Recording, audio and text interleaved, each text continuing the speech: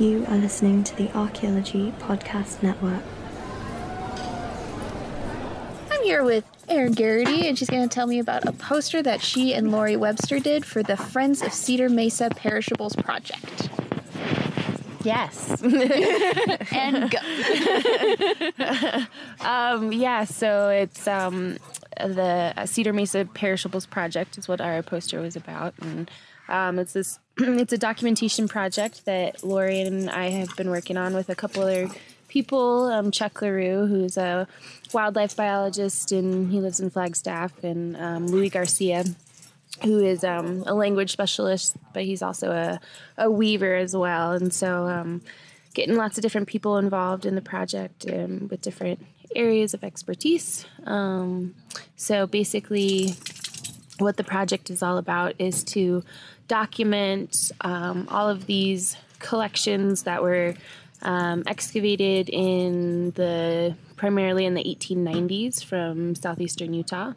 From various expeditions, probably Richard Wetherell's expeditions being the most famous of the bunch, but not the earliest ones. And then the collections are housed at museums pretty much all over the country, but over, I think, six institutions, mainly in Chicago at the Field Museum, New York at the American Museum of Natural History, the National Museum of the American Indian in Washington, D.C., part of the Smithsonian Group, a little bit at BYU. And all those over are the place. Yeah, those are the ones that we've done so far, Chicago and D.C. and BYU. And now we're working on the collections in New York, which are the largest amount of collections. So there's between 2,000 and 3,000 perishable artifacts in these collections in New York, and we've done 400 or 500 so far, so we still have a ways to go. So, yeah, So it's a multi-year project. We started in, I think, 2011, started with Chicago, and have just been working our way. Basically, the collections were excavated in the 1890s, and really not much has been done with them since. There hasn't been... there's been a little tiny bit of research in the early 1900s with some of the projectile points, but there hasn't been any sort of systematic documentation of what was there. So there's all these collections, and they're just incredible collections, and people don't really know what's there. Even the museums don't really know what they have. So like 5 PhD dissertations worth of stuff to do, if not more. Yeah, I mean, there's just like so many different research angles. You can look at dyes, you could look at process of manufacture, you could look at raw materials, you could look at just different artifact types, projectile points, or we're just looking at the perishable artifacts right now. And what does that include? Yeah, so that's anything made out of organic material. So we're seeing everything, clothing, sandals. We're seeing lots and lots of wooden artifacts, so things for processing. Yucca, for example. We're seeing, whole just hafted arrow points. We're seeing a lot of agricultural implements, too. Do you have a favorite of all of those? Oh, gosh. I don't know if I have a single favorite one, but... in Basket Maker 2 especially, they were weaving with a lot of human hair. And so I really like seeing examples where they were including human hair in with a lot of their sandals. There's some really beautiful sandals that have human hair too. That's so cool. Yeah. It's a really fun project, and we're learning a lot, and you get to see kind of the whole gamut, which is really nice, from, raw material all the way, through process of manufacture. We see things that weren't completed. So we get a little bit of better sense of what, how they were making things, and then, all the way to just beautiful, complete, pristine-looking artifacts that look like they were made yesterday, but were made, 1,000 years ago. Well, that's so cool. And so what would you say is like the overarching goal of the project, trying to get just word of these perishables out there, or are you guys trying to get donations to further study these? Yeah, definitely. So we've partnered with the Friends of Cedar Mesa, and so we can take donations through them. And those help us get out to places like New York, which are not cheap to spend a month at and do the research. So so there's a lot of travel involved with getting these collections documented. And so we're always raising money.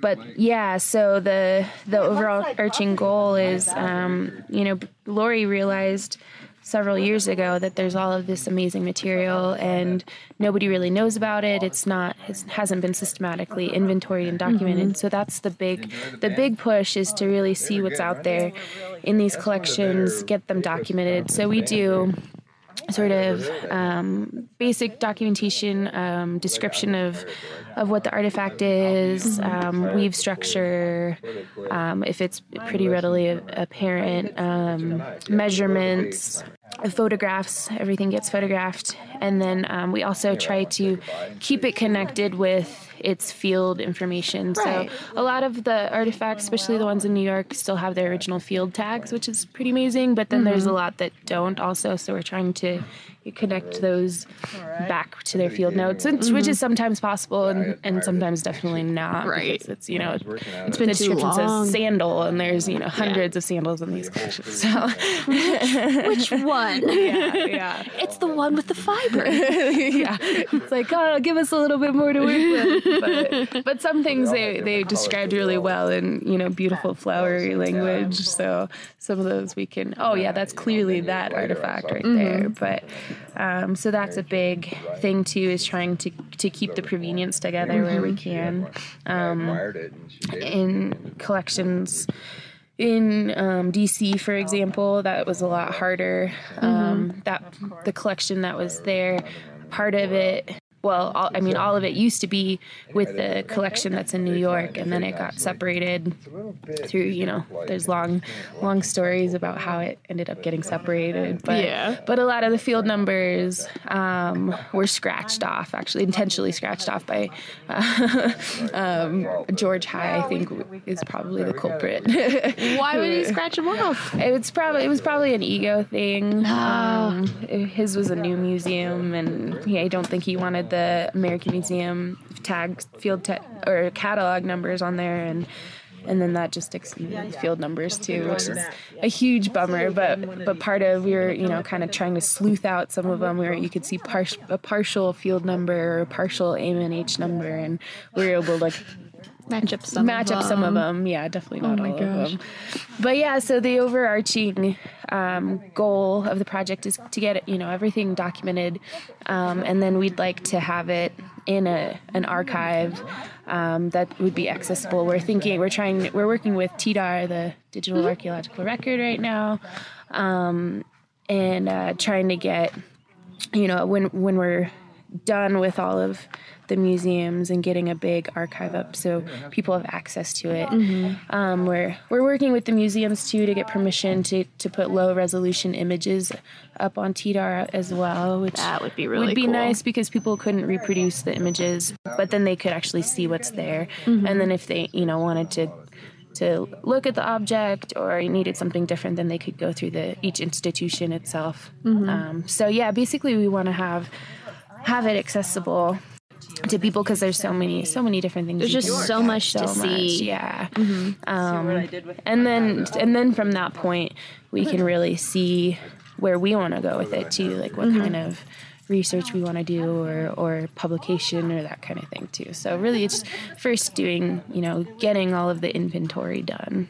And that in itself looks like, it'll take a long time, but it looks like you guys are having fun with it. It is. It's really fun. Yeah. And it's just, just the things you see every day are just incredible. And, looking at all of the collection, with the perishables, and then, there's lithics and pottery, that kind of thing that we're not looking, groundstone that we're not looking at, but the perishables make up probably about 80% of the collections. So just thinking about most of what we see as archaeologists was, probably like a quarter of what was originally there, which isn't really kind of crazy to think about. It is. I mean, what an opportunity to see something most of us will never see, because, I mean, that level of preservation is just not there at most sites. Right, yeah, exactly. The level of preservation and yeah, just, I mean, how long ago these were excavated too. Yeah, so just, it's really interesting. That part too, just hearing about the expeditions and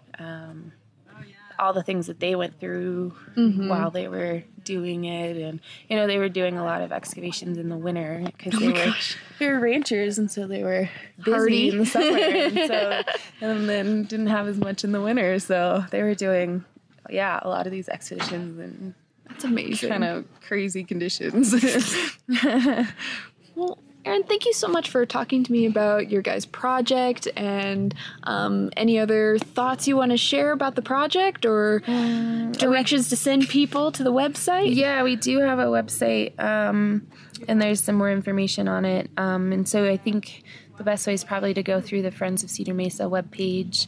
And so it's called the Cedar Mesa Perishables Project. Very cool. Thank you so much. Yeah, thank you. This has been a presentation of the Archaeology Podcast Network. Visit us on the web for show notes and other podcasts at www.archaeologypodcastnetwork.com.